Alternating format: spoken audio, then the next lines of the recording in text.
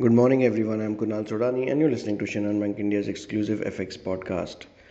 The US consumer confidence data for August dropped to 106.10 from 114 in July, below the market consensus of 116. In addition, the US job opening for July decreased to 8.82 million versus 9.96 million prior, and against the 9.46 million expected. The figure showed the lowest reading since March 2021. US housing pricing index also eased 0.3% month on month for June from 0.7% prior. According to the CME's Fed market tool, markets are pricing in a 16% chance for a rate hike in September versus 20% prior. This in turn exerts some selling pressure on the dollar as well. On the other hand, German GfK consumer confidence survey dropped to negative 25.5 in September, below the expected negative 24.3.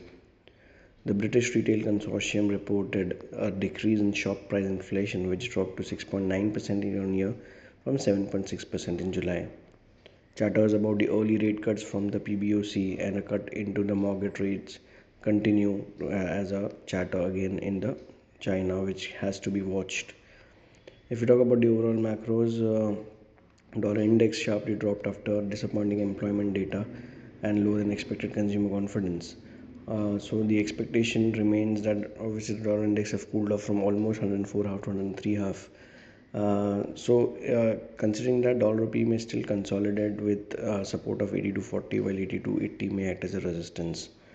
Important data points if we see, we have prelim GDP data for the US, pending home sales for the US, and ADP non-farm employment change. Also in the Eurozone, we have the German prelim CPI data.